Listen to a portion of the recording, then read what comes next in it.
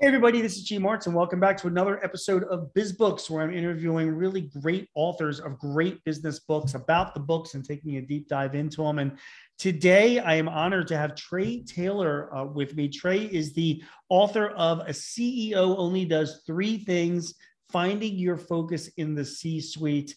Trey, first of all, thank you so much for joining me. Gene, so good to be with you. Thanks for having me. Yeah, so just a couple just sort of background things. First of all, where am I talking to you from? Where are you based?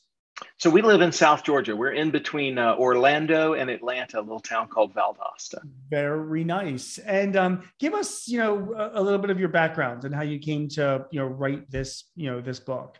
Yeah, absolutely. So I actually went to law school, came out of law school right at the top of the first internet bubble. And so I worked at some of the big internet companies, from back in the day. WebMD was, I was one of the first 100 employees there, and went from there into venture capital and spent a good piece of my career in venture capital, both inside funds and inside companies doing corporate venturing with companies called like Earthlink and AOL and companies like that. I had a family situation that came up. We lost my dad in 2005. And so I moved home to take over the family business.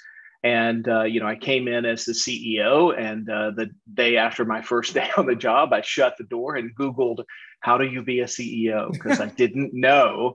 And that was the genesis of the book. Is as I learned how to do the job, I consulted with other companies. I had friends ask me questions. And the common refrain was, you really should put this stuff in a book. Well, that took me a long time, and I needed a global pandemic to sort of give me a kick to make that happen. And so I spent most of the pandemic actually putting the thoughts down, refining them, working with editors, and finally bringing the book out in November of 19. That is great. Yeah. It is the book itself is needed. It's really a playbook for anybody that wants to run a company, regardless of the size.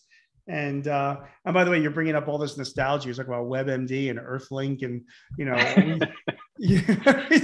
it's been a while since I've heard those terms. Which Yeah, is that's how old I am. That AOL was a dream job for me back in the day. unbelievable. Well, I'm the same way. I mean, I'm old enough, dial-ups and mailing Yeah. CDs and all that. So, all right. So let's dig into the book.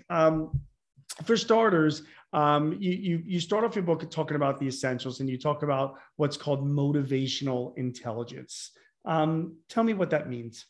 Motivational intelligence really is a concept that was honed by Ron Willingham, was a good mentor of mine. And Ron said, look, until you understand the upshot of what your life will be like when you achieve what you want, your internal psychological systems will not engage on all cylinders to produce those results. And so, if you try to motivate yourself with things, which we all do, and it's a way that we keep score against, are we achieving what we want? You'll get a little bit of motivation on that, but as you engage at a deeper level and really begin to look for the impact, that's what activates the collective unconscious plug-in inside of us that really makes work feel like play and get us into the zone of motivational intelligence. So I really want CEOs to understand that it is true for CEOs, but it is also true for everyone that you lead. And so you've read the book and you've seen the mental model that we use, which Yes. is the three dimensions of human I think, performance. I feel, I am, right? Exactly. Right. And so for hundreds of years, we've known how to educate people in the intellectual, the I think space. Mm. And probably since the late 40s and 50s, we've understood the impact of emotions on human behavior. Mm. But it's only relatively recently that the wide world has discovered the impact of managing, parenting, believing, acting in the I am space, in the identity based space. And so, really great CEOs know how to motivate people by speaking to who their identity is and who that identity wants to become or should become. It's a hard job, because if you're a CEO, I mean, you could be managing a team of 10 people in a small business or thousands of people in a larger business, you know? How do you figure that out? I mean, do you pick certain groups, or do you focus on certain people to try and provide that type of, that type of motivation? No, I think it's everybody that you come in contact with as the CEO. I mean, that's what great CEOs do, is they speak to us at our level of identity. Now, are they speaking to us one-on-one because there are only 10 of us? Or are they speaking on a Twitter platform to say, if you believe what I believe, this is who we are? And that's the core construction, anthropologically speaking, of a tribe. Right. A tribe is a group of people who fundamentally believe the same thing about the world. And really great CEOs know that and speak in terms of we are. To emphasize this point and how influential a CEO can be to motivate a team of people, you use the story of Caesar and his battle with Pompey. Tell us a little bit about that, and it's the decisiveness that he showed. Yeah, absolutely. So people, audiences where I speak, people love historical stories that really sort of illustrate good points. Yeah. And I'm really fond of the story of Caesar crossing the Rubicon. So if you know your Roman history, Caesar became a general, an imperator, which is where we derive the term emperor later in history. And he goes into Gaul, which is this massive, very scary sort of state of wilderness to the north of Italy. And it goes all the way from sort of Spain to Germany, all the way up into even Great Britain and that sort of thing. And he subjugates Gaul, largely subjugates all of Gaul, and was a great hero for having done this to the Roman populace. But he was a great threat to the sort of ruling class of which he was a member for generations and generations. So he's coming back to Rome, and the traditional route is to come park your army at the banks of this river Rubicon, which you and I probably as Americans wouldn't consider a river at all. It's a very thin stream. I've been there. I've walked over the river myself. And, you come and you disband your army, and then you present yourself as a citizen, not as a general, to the people of Rome in the form of the Senate, who then grants you a triumph as a way of saying thank you. And so he is in full preparation of doing that. Well, his political enemies in the Senate send an ambassador, a herald, to the general and says, disband your armies, don't proceed into Italian territory, don't proceed into Rome under arms, as you're not supposed to. Present yourself for indictment at the Senate. You nor your armies will receive a triumph. And a triumph we have nothing like it in our civilization. It was the pinnacle moment of being a Roman. As the general rides down the Via Sacra with the entire populace being given paid time off of work, slaves, freemen, everyone is paid to be off. No one's allowed to work. And they put a slave in the back of the chariot. And the slave whispers to the general, "You are not a god. You are not a god. You are not a god." That's the status that is being bestowed at that place. Right. And so, he loses that. He's not going to receive that triumph, which is a tremendous slap in the face, very political move from his enemies, headed primarily by Pompey, who's called the Great, Pompeius Magnus. So, Caesar's a very well-mannered person, and he dismisses the ambassador and says, come back to me in the morning for my answer. And in the morning, the ambassador shows up, and the general's tent has been taken down, and he finds the general pacing on his horse in front of the river. And Caesar looks at him and says, "Alia jacta est," the die has been cast, which is, to us hearing Latin is like he's carved out of marble and he's this very important. He's being really cheeky. He's having a good time. He's using a phrase that Roman legionaries, when they're playing dice, would say, "All right, now the game's afoot. Let's go. Let's have a good time." And he spurs his horse and rides through the river Rubicon. And the thought that I have on this is, north of that river, we don't know his name today. Shakespeare didn't write a play about a guy who didn't cross the river Rubicon, right? It is only Caesar's boldness and his tenacity in pursuing his goals that made him a legend of somebody that we know today. The super easy conclusion. Yeah, his enemies had, I mean, they had overwhelming numbers of resources, Absolutely. wealth, and men. Yet he still did that. He did it because he conceived of it as a private battle, Right. not as a public one. And when he rode into Rome, he rode into a city devoid of his enemies. They had all decamped Hmm. and gone to places like Egypt and Greece and southern Italy. They fled because they had no backbone and they had no trust in their ability to rally people against Caesar. And there are a lot of lessons there, but number one among them is be bold when you think you're right. And I guess that's the biggest takeaway. I mean, this happened 2,000 years ago, but even now, if you have a conviction for your beliefs, you believe that you are right. At some people, if you're running a company, you are a leader. You've got to take a step out and lead, right? And that's the big takeaway, correct? That's what you get paid for, right? At the end of the day, Yeah. you get paid to be intrepid, which is to take that calculated risk. And I really don't like it when my CEO coaching clients are hearing from their teams, "You're right, boss. You're right, boss. You're right, boss." If that's the case, I think maybe you have the wrong team or you have the wrong strategy. You're not pushing hard enough to be innovative. I have an initiative that I kicked off in the middle of last year, and my team kicked and screamed until January, where we saw the first sort of revenue from that initiative. And now, of course, it was all their idea the whole time. That's what leadership looks like, is that you have to really roll those dice. And if you fail, who cares? Right. Fail. Right. It doesn't matter. We go forward with it. And so that's the story of Caesar crossing the Rubicon in my own version. Yeah. It's a great story. And you talk about motivating your teams and having them behind you. So, the next thing that you like to address in the book is about your overall culture in a company. I mean, you talk about how, the concept or the definition of culture today is really, different than it was in the past. It expands, beyond all typical, definitions. So tell us about your definition of company culture and why it's so important for a CEO.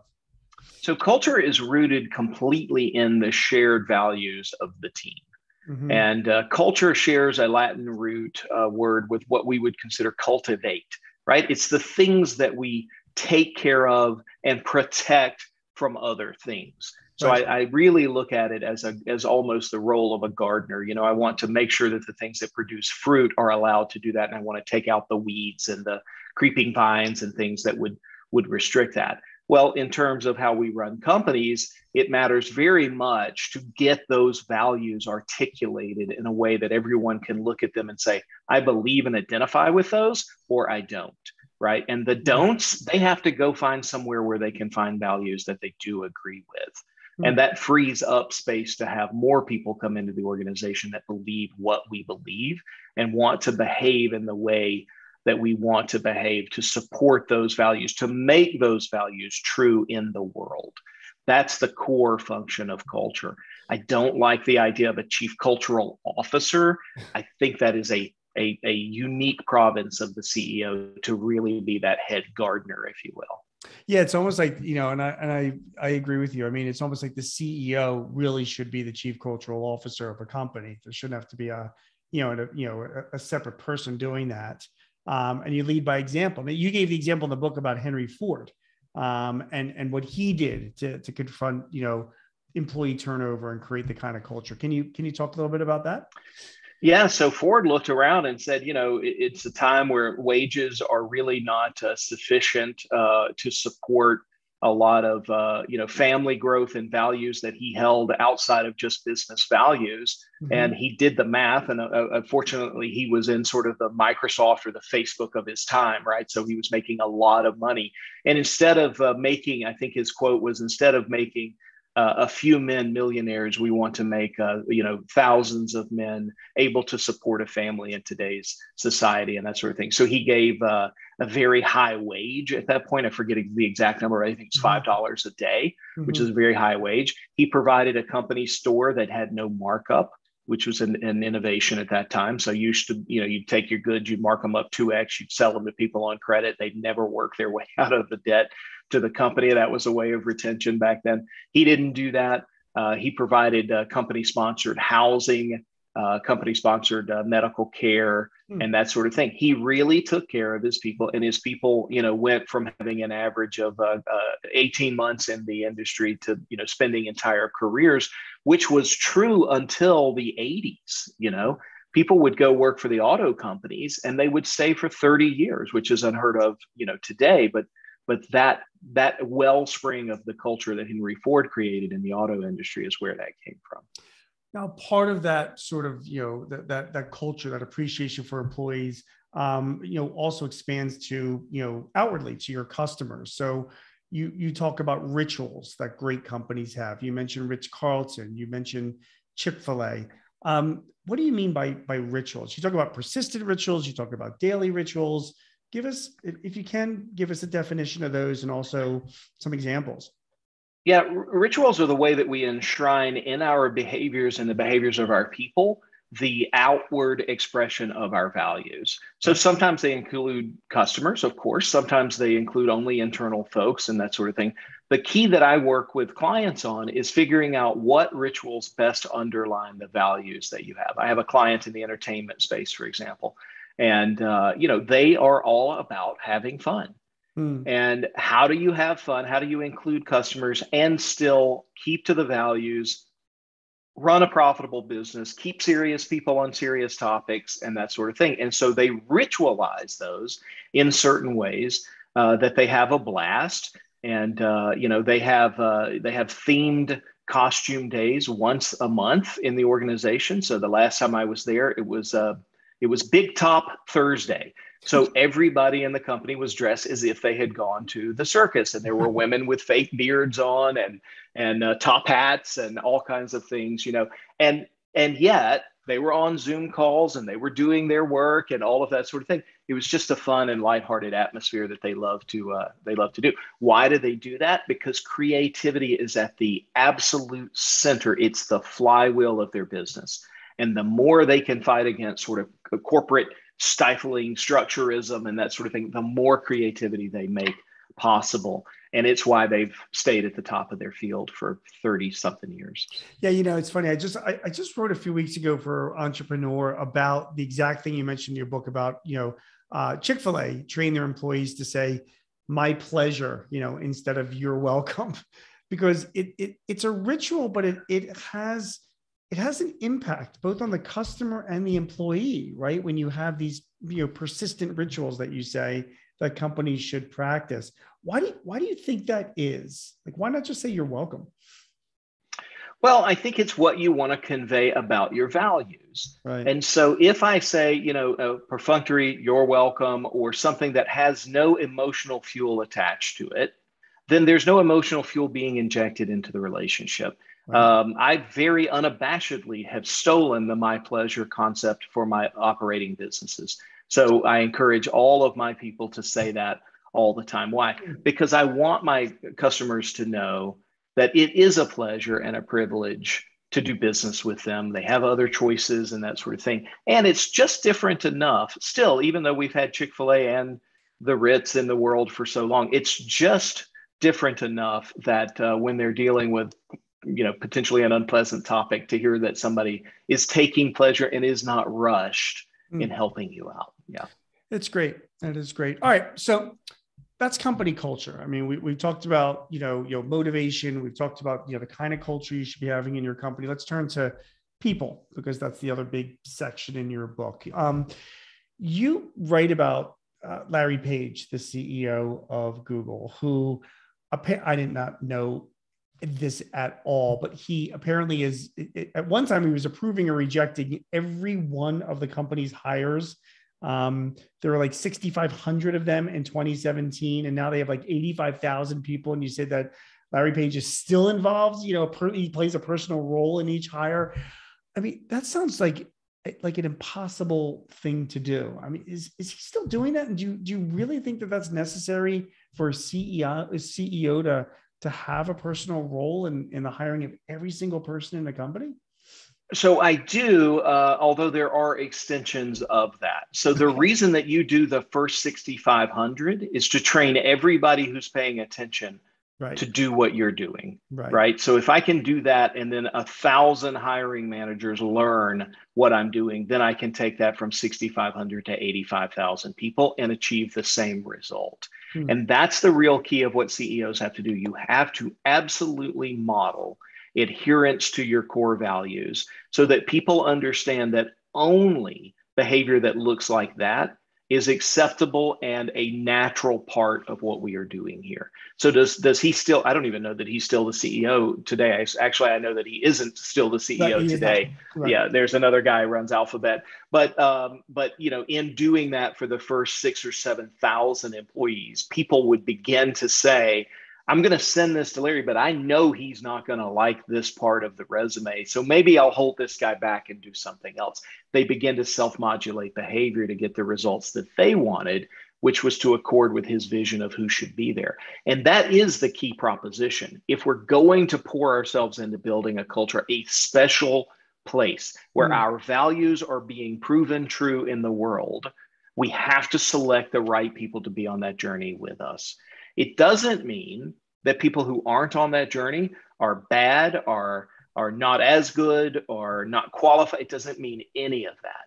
There very well may be people who are smarter, faster, bigger, whatever, than what we are doing. But it is only those people invited to be a part of the tribe who want to be a part of the tribe and want to see those same values lived out in the world. We're talking about hiring people, and as you and I are talking, there's significant labor disruption going on. There's a big shortage of workers as well. Businesses of all sizes are really looking to for good qualified people, and hiring is just like a big issue. So you talk about when you're looking to bring people in, it's such a critical role for a CEO to play. You want to look at people, potential hires, using that three-dimensional approach, the I think, I feel, I am approach. When you're hiring people, how do you make that? I mean, you talked about I think, I feel, I am. In a very good way. I mean, I can understand why you would want to be touching your employees in that way, but how can you apply that sort of model to hiring people? How would you employ that? It's probably the easiest little trick in the book. So I'm a huge fan of the NLP, neuro linguistic programming thought mindset there, right? And Okay. so what it means, without sounding sort of scaly on that, what it means is you get into the interview and you ask people, what do you think? How do you think about these kinds of problems? Interesting. And how do you feel about a situation that looks like this? And talk to me about the kind of person that you are. Or even better question is, what kind of person would answer the question this way versus this way? And you listen with a special set of ears to the answer, of course, but also how they are phrasing the answer. And I do quite a bit of this now, because when people don't really adhere to the values that I'm really interviewing for, they will say to me that someone else would behave in this manner, and this is the right way that it should be. And they'll really try to give me an interview answer. But when it's something that strikes a chord, you can definitely tell in body language immediately. And you can hear the language change where somebody says, well, I'm that kind of person, and this is what I would do. So you just have to listen to the I think, I feel, I am responses. All behavioral interviewing questions, of course. What would you do in this type of situation? What have you done in these types of situations in the past? What do you regret about this? Where do you think you did a good job? All behavioral type interviewing, not hypotheticals. Sure. Everybody knows how to interview for hypotheticals, but really targeting behavior to the I think, I feel, I am level. It's funny too, because if you're running a company, I think most people don't really realize that even people that are CEOs of large organizations, clearly they don't have all the answers. Myself, I run a small business. I have my insecurities. I have my doubts. If I'm interviewing somebody, or if I even have a current employee that I am, rather than like asking for specific facts, but just asking, well, what's your opinion? What do you think about this issue? Or how does this make you feel?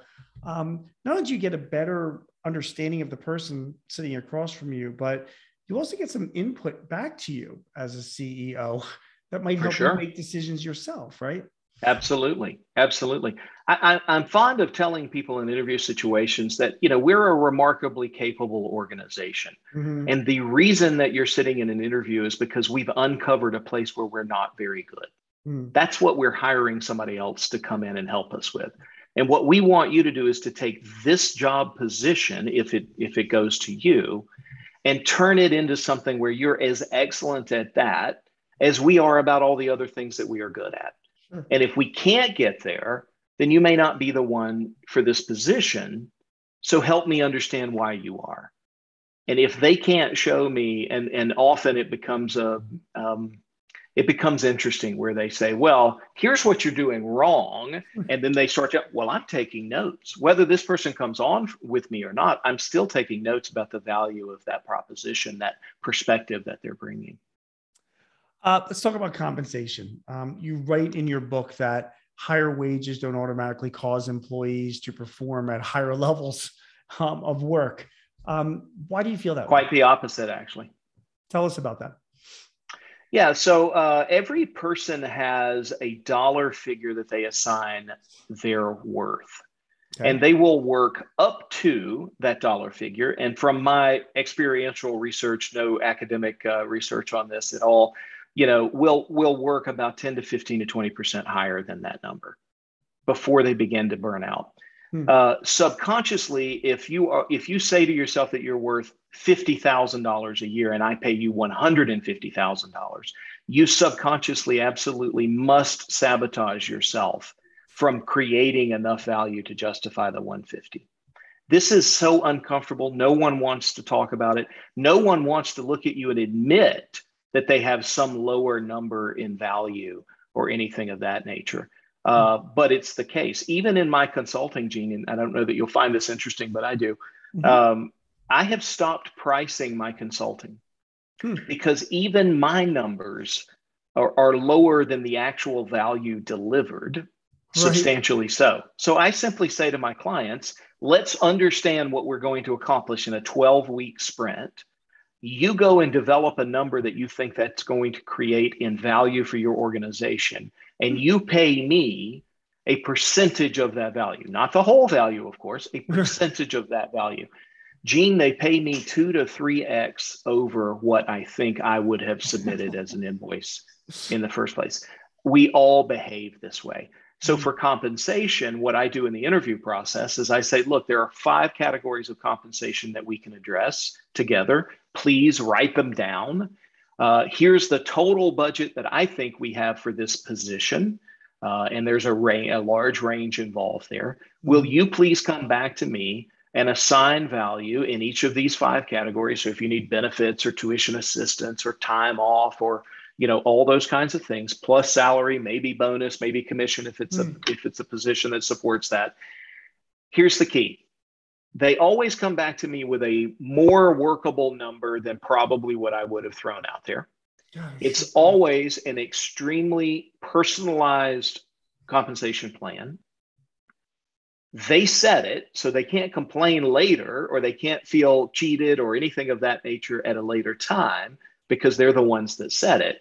And the other thing that is really a problem in a lot of organizations is, gosh, we don't want somebody else finding out what we just hired somebody. We don't have that problem. They talk about their compensation very openly because they're getting what they want out of the position.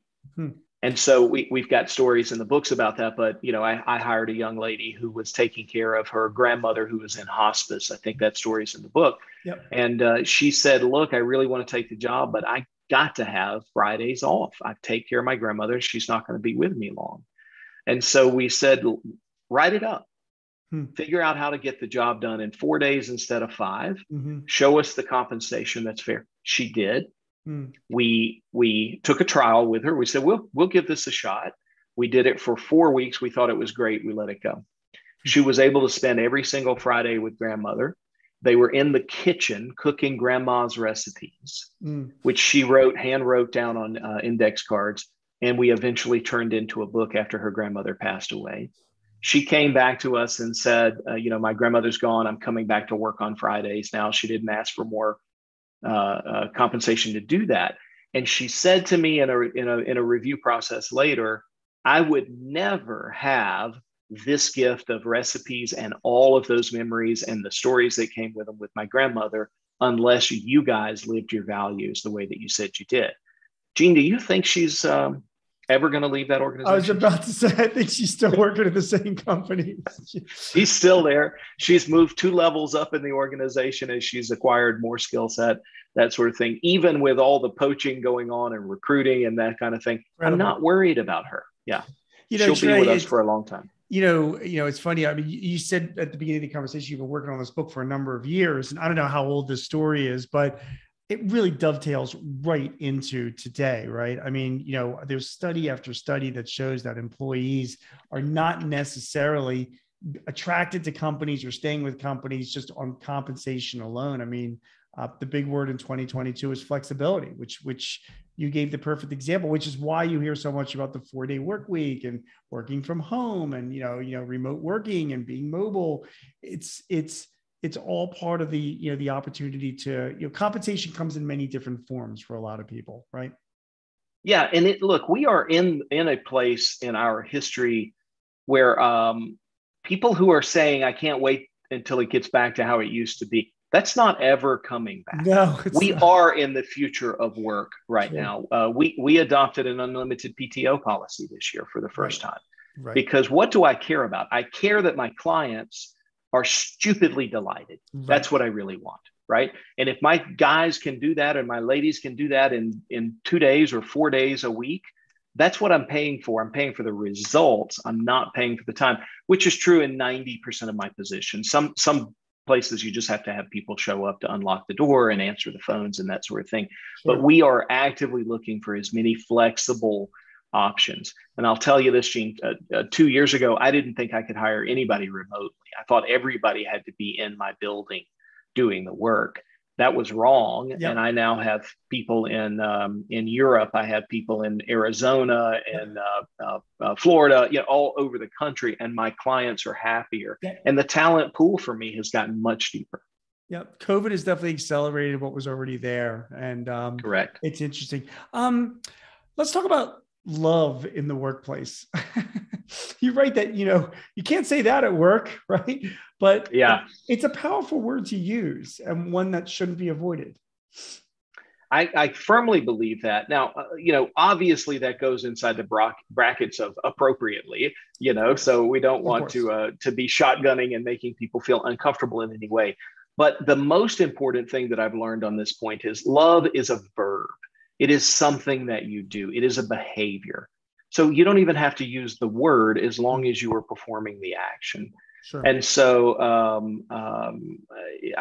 just tons of things. But one of my team members has always wanted to own his own home. He's very young. He's 24 years old.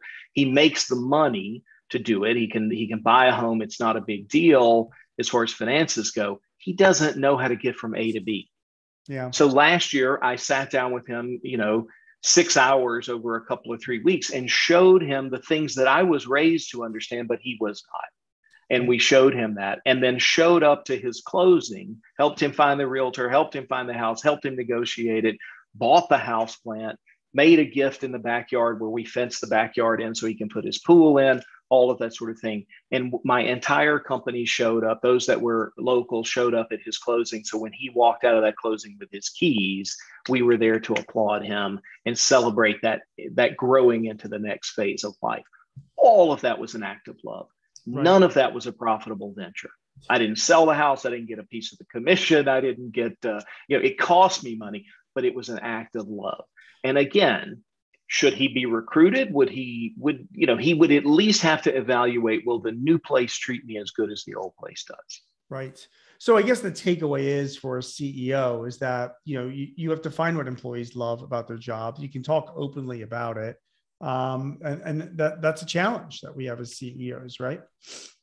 It absolutely is, because we, like everybody else, get buried in the details. We can't see the forest for the trees, and our job is to keep both the forest and the trees in focus and act appropriately each time. And one of the exercises that I have CEOs do is gratitude and active love exercises. What are you doing today to promote love in the life of one of the people that you care about. Hmm. It's funny because sometimes employees do get lost as well in the minutia of their jobs. And, let's face it, most businesses in this country are, they're pretty boring, dirty businesses, like by practice. We have about 600 clients, and most of them are family-owned businesses, and they're coating paper and film, they're cutting packaging supplies, they're making foam for shipping, like this Sure. is not like exciting stuff. But at the same time, if you take a step back and you say, listen, the work that you're doing is contributing so much to society. People need this product. So because it contributes to other products that gives people enjoyment and makes their life better. I think that also helps people create a love for their job. They're not just doing accounting. Absolutely. You know what I mean? Yeah, absolutely. I completely agree with you. So perspective is an executive function. Right. We have the perspective because of where we sit in the organization. And a lot of times, but they don't, and we don't share it. One of my favorite little quips is, the sin of the desert is knowing where the water is, but not telling the thirsty man. Yeah. And our employees thirst for relevance, yes, for an understanding of impact, and we don't tell them all the time. And right. The greatest thing to me, there's a great story about somebody working in a hotel, and he's the banquet manager, or he's a banquet server or something of that nature. And somebody goes up to him and says, what do you do for a living? And he says, oh, I make dreams come true. Right. That's what he thought his job was. The other story there is, the mason working on the cathedral. The first guy says, well, my job's to chop rocks over here. And the next guy says, I'm building a house of the Lord. It's a perspective issue. And again, it's our job to provide that perspective on the impact that we make in the world so that our employees can share in that. Absolutely right. Absolutely right. Okay. Your final part of the book, I mean, we talked about, again, culture, we talked about people, we talked about motivation, but your final part of the book is, I mean, I'm a CPA, so this gets right up my alley is numbers, right? Numbers. Yeah. And Trey, I have found, listen, first of all, some people get romanticized about running businesses, both big and small. I mean, my best clients know how to buy something for $1 and sell it for $3. They know their margins, they know their math, they're able to quote, they understand their costs. Running a business is, you can say that you're changing the world, you can try and get romantic about it, but in the end, it is about, revenues being higher than your costs so that you generate profits. And you start out your section about KPIs, key performance indicators, and why they're so important for a CEO. Like you're a CEO, you cannot be avoiding this stuff. So talk to me about KPIs. Why are they so important? And can you share with us, just give us your thoughts on what KPIs you think are important, for businesses to follow? Absolutely. So like all of both of the other sections, this is a mindset and an agenda item. So the job of the CEO is not to crunch the numbers necessarily, although it's often, good to be able to do so for sure, so that you can gut check things that are coming across your desk. But more importantly, to set the agenda around that. So for example, if I'm not able today to turn $1 into $3, but my culture says that we turn $1 into $3, then my numbers section of my business should be supporting that at every turn. And KPIs are the useful milestones on the road to say, this is where we're headed, and this is how we know that we're going in the right direction. They can be hard numbers, and they should be. So top line revenue, bottom line revenue, margin, contribution, all those kinds of things should be things that we track in an organization to know, are our actions producing the results that we want, for sure. There are also soft numbers that people should have in the organization. And this rubs some people the wrong way. So for an example, I set a personal goal one year to write 500 thank you cards to people in my world, my company, my customers, people that I knew in town, whatever it happened to be. That was a soft KPI for me, because the person that I wanted to be, which is an I am formulation, was a grateful person who expressed his gratitude. The way that I tracked my ability to do that and improved my ability to do it was to take a task and do it many, many, many, many times until I was very good at it. And so even today, I find myself particularly gifted in ways that I can say thank you to people because I said thank you a whole lot that year. Sure. And so you can have those soft KPIs that may or may not have affected the profitability of the business 1 iota. And so I like to have both of those categories. You talked a little bit in your book about Charles Schwab and how he was sort of ahead of his time. After World War II, when he was starting his financial services firm, he was, he shared numbers, like a little scorekeeping, with his employees and his managers and, everyone. And I want to get your thoughts on sharing data with your employees. Some businesses, are very private and confidential. There's been a significant increase over the past few years in employee-owned businesses, ESOPs. Yeah. And yet one of the big drawbacks is that the owners of the companies, if they're going to share a piece, if they're going to sell a piece of their company to their workforce, they're going to have to accept the fact they're going to have to share, their P&L data or information. Right. Yep. It's an issue, So give me your thoughts on sharing numbers with your employees. So trust begins in vulnerability and transparency. Right. So if you are married, if you are dating, if you are entering into a business relationship with somebody, the more the trust that you want to generate, the more you have to share about who you are, and the more you have to share your ups and your downs. Right. So I'm a recently minted private pilot, and I have made a significant commitment that anytime I post on Facebook or anything about flying, that I tell the good and the bad from the flight that I took.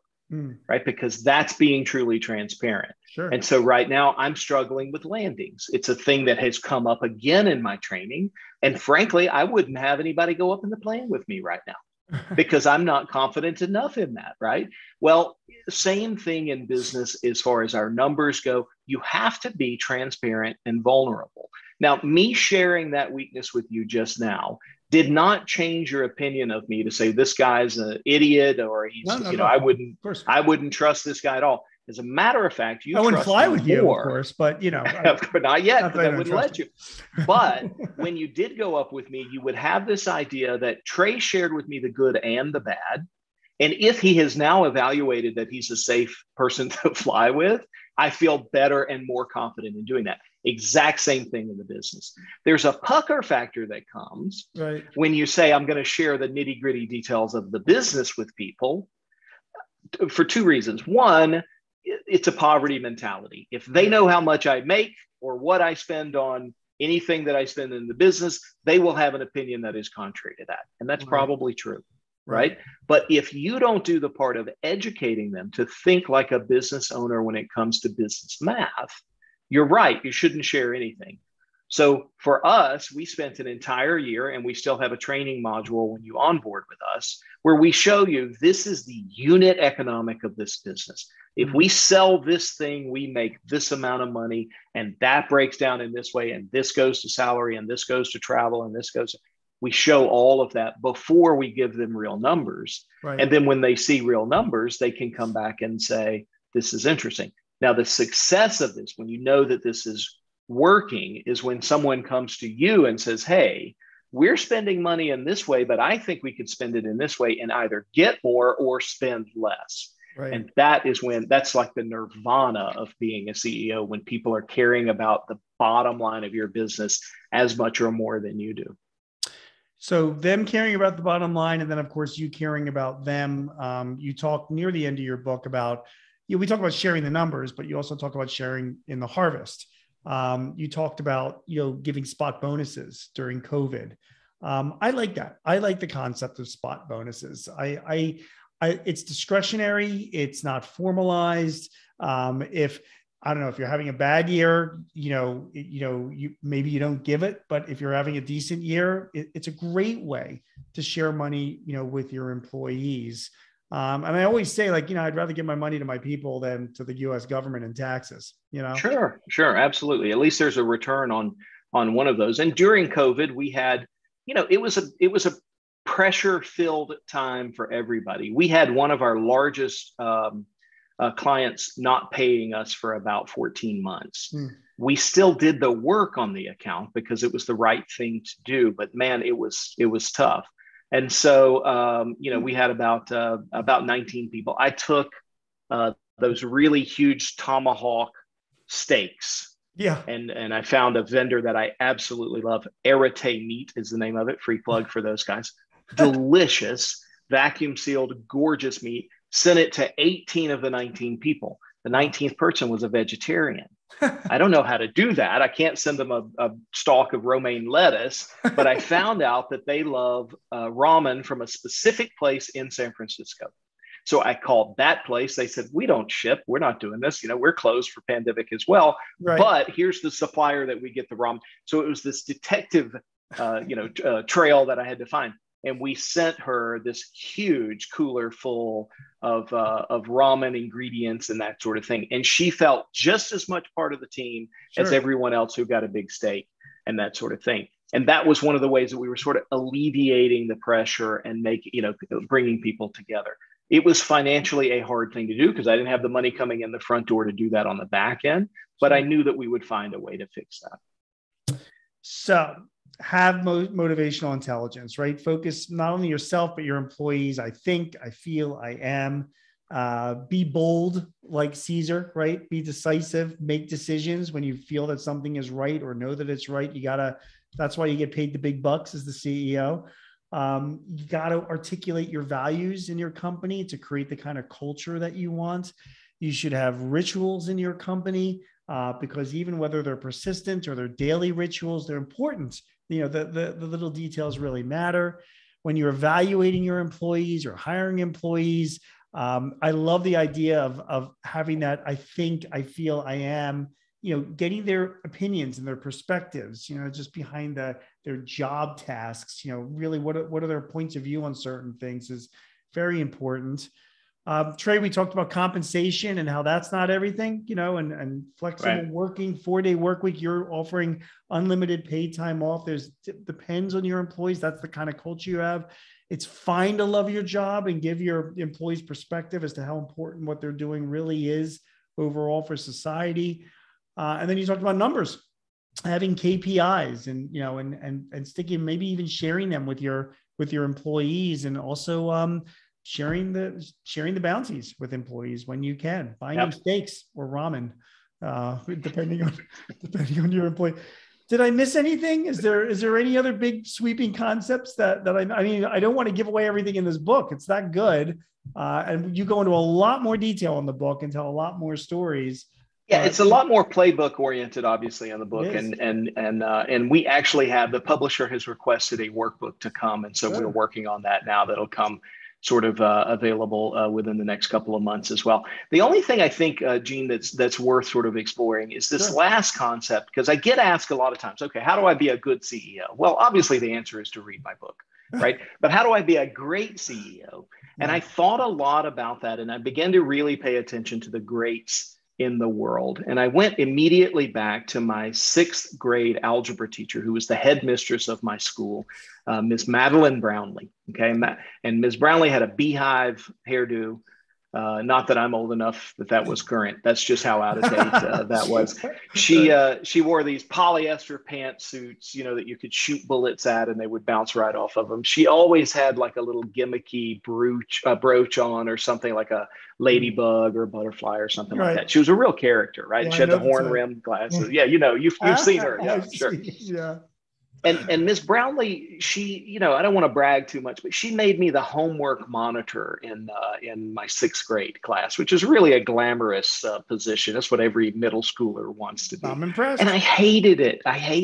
Mm-hmm. Because what it meant was that I had to be the tough guy, the bad guy that marked people off who didn't do their homework. And there were repercussions like study hall, or you'd miss an athletic game or something of that nature. Right. And one day it all came to a head where I had the power forward for our junior high school. I had to, make sure he didn't play that weekend, and it was bad. And he was not kind about it as you would expect. And I went to Miss Brownlee and I said, listen, I don't know why you chose me for this in the first place, but I want out. All I'm trying to do is fit in middle school. That's what we're trying to figure out.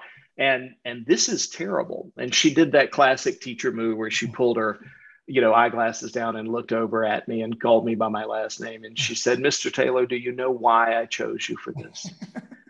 Because you have the ability to see right and wrong. And because of that, you're going to go on to do great things. Right. And she said, incidentally, I noticed on this homework report, which I didn't think she ever read, you marked yourself that you didn't do the homework this week. And I said, "Yes, ma'am, I didn't do it. So I marked that." And she said, "Right and wrong matter, Mr. Taylor. I'll see you on Monday." What she did for me in that moment was tell me something about myself that I did not know. Right. She precepted a gift in me. She perceived it before it was perceptible for myself. And then she evoked it from me, Latin word ex vocat, to call from within. She called it out in me. And to this day, I am someone who believes that I know the difference between right and wrong and can make the right choice. 6 weeks later, I was walking down the hall and she had a new student. And she said, "Mr. Taylor, come and meet Mr. Cannon. I want you to take care of him and introduce him to everybody in the school." Todd Cannon is my best friend to this day, 30-something years later. We talk 3 times a week. 6 weeks after that, there was a sign up, run for student council. She grabbed me by the ears. "Why is your name not on that list?" And I said, "Because I would never do that. That's like getting 500 bosses. I don't want that." She said, "Put your name on that list." To this day, I am in politics and I serve in political roles. The governor's a good friend of mine because we work hard to get good people elected and that sort of thing. The little things that she did for me in calling out the gifts that I had no idea that I had and never would have had called out. That's what great leaders do. And so to you, to your audience, to any of your clients who may listen to this, start today. Go and have an uncomfortably open conversation about what you see inside someone and convince them to bring it out into the world. If you don't do anything else, that is why, in my belief system, you've been called to a position of leadership today. The book is The CEO Only Does 3 Things, Finding Your Focus in the C-Suite, and the author is Trey Taylor. Trey, great job with this book. I really enjoyed it, and great conversation as well. I really enjoyed that too. Thank you so much for taking the time, and I appreciate it. I want to wish you the best of luck with this book. You deserve it. And I'm looking forward to the workbook and and the next series of books that I think this is going to generate over the years. So I just want to thank you very much. Wonderful, Gene. Thanks so much for those kind words. And, I hope that the book blesses people in the way that it has blessed me living through it and bringing it out into the world. You've been listening and watching BizBooks. My name is Gene Marks. Thank you very much. We'll be back in another 2 weeks with another interview with another great author, just like Trey. Thanks so much for spending the time. We'll see you then. Take care.